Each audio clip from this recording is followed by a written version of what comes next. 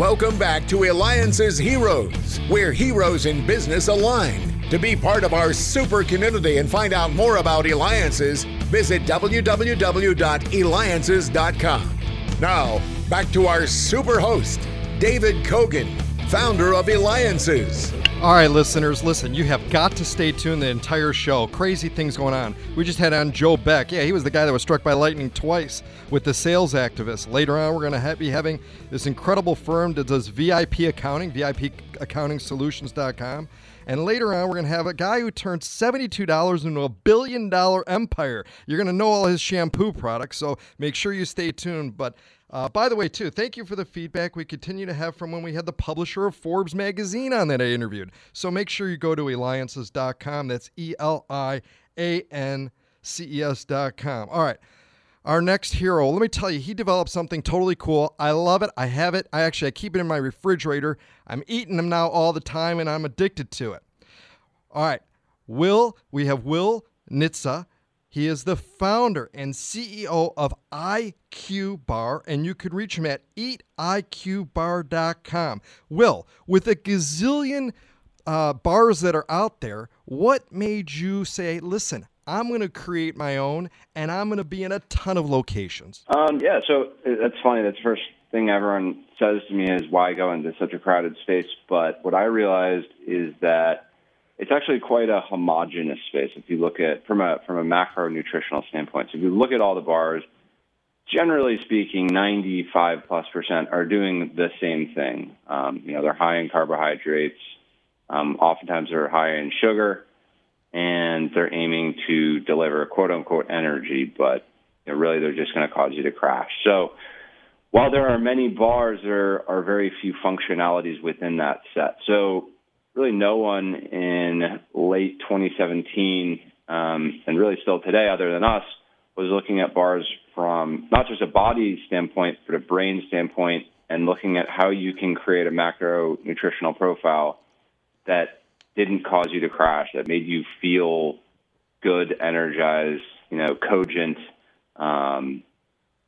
throughout the day, and to mitigate or eliminate that crash that you get from any given garden variety bar.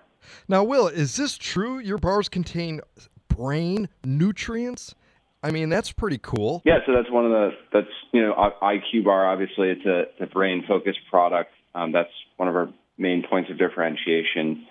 And so what I did was basically I looked at what are all of the nutrients that there is the most scientific backing. It's good for your brain for XYZ reason. Could be mental energy, could be staving off dementia, could be helping grow new neurons, et cetera. And then what are the whole foods that are richest in those compounds? And how do I combine those whole food ingredients into a serving size? So that's how I went about it, and that's resulted in us having things like lion's mane, which is a mushroom extract that really no one else has, because I've taken that unique approach to the category. Now, the thing is when you're starting a company, especially, again, in one that is such a crowded space, to try to find and get investors in itself is like winning the lottery. Yet, you had early investors in, such as the co-founder of Stacy's Pita Chips, the founder of Be Good, former captain of the Seattle Seahawks, former publisher of The New Yorker. Like, how in the world does that take place? How do you even approach them, get them, and get that momentum going? Because we've got a lot of listeners out there that they've got startups or they're established and they're looking to take it to the next level with investors. Sure. So, yeah, it's kind of that classic saying of ask for advice, get money, ask for money, get advice. I really started by just educating people, high net worth, successful people I had known or friends of the family or I'd come across their path on what I was doing and why it was exciting. And then it wasn't at that point that I asked them for money. I then said, okay, I'm going to go generate a lot of pre-orders, and then I'm going to come back to those people and say, hey, you remember that idea I had? Well, I just sold a bunch of it, in pre-orders, and I need X amount of money to take this to the next level. So I knew I didn't want to just go ask for money with nothing to show for it. So that's why I did a Kickstarter and an Indiegogo. And between those two, sold about $90,000 worth of product. And then at that point, I had a firm toehold to reach back out to people and say, look, I'm not crazy. 2,000 people have validated this idea. The market wants this. And, raising money, frankly, was not that difficult at that point. Not nearly as difficult as it would have been had I started by asking for money. Got it. Well, that's amazing. I mean, yeah, absolutely. What you're doing is absolutely phenomenal. And again, you're listening to me, David Kogan, host of the Eliances Hero Show. Make sure you go to eliances.com. That's ELIANCES.com. It is the only place where entrepreneurs align. And we've got Will Nitza. He is the founder and CEO of IQ Bar. You can reach him at iqbar.com, and of course we'll have it on our website again, ELIANCES.com.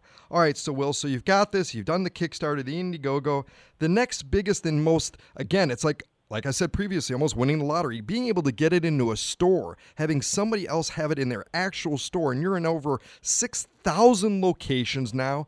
How do you break down that barrier? It's a good question, and I'm still trying to figure out what is our best brick and mortar strategy, because we were, not only do I have no background in that, but we were born online in e-commerce, an e-commerce first brand, and we almost stumbled into brick and mortar because we connected with CVS, and we did a pilot with them because they were interested in our brain functionality, and we did quite well in the pilot, and before we knew it, 6 months into selling our first order, we were in 4,000 CVSs. So we had to grow up quite quickly at that point. But it definitely does snowball. The first customer is the hardest to get, and then the second's a little easier, the third's a little easier. Our big kind of foray into grocery at this moment is going into 1,000 Krogers, which we just did.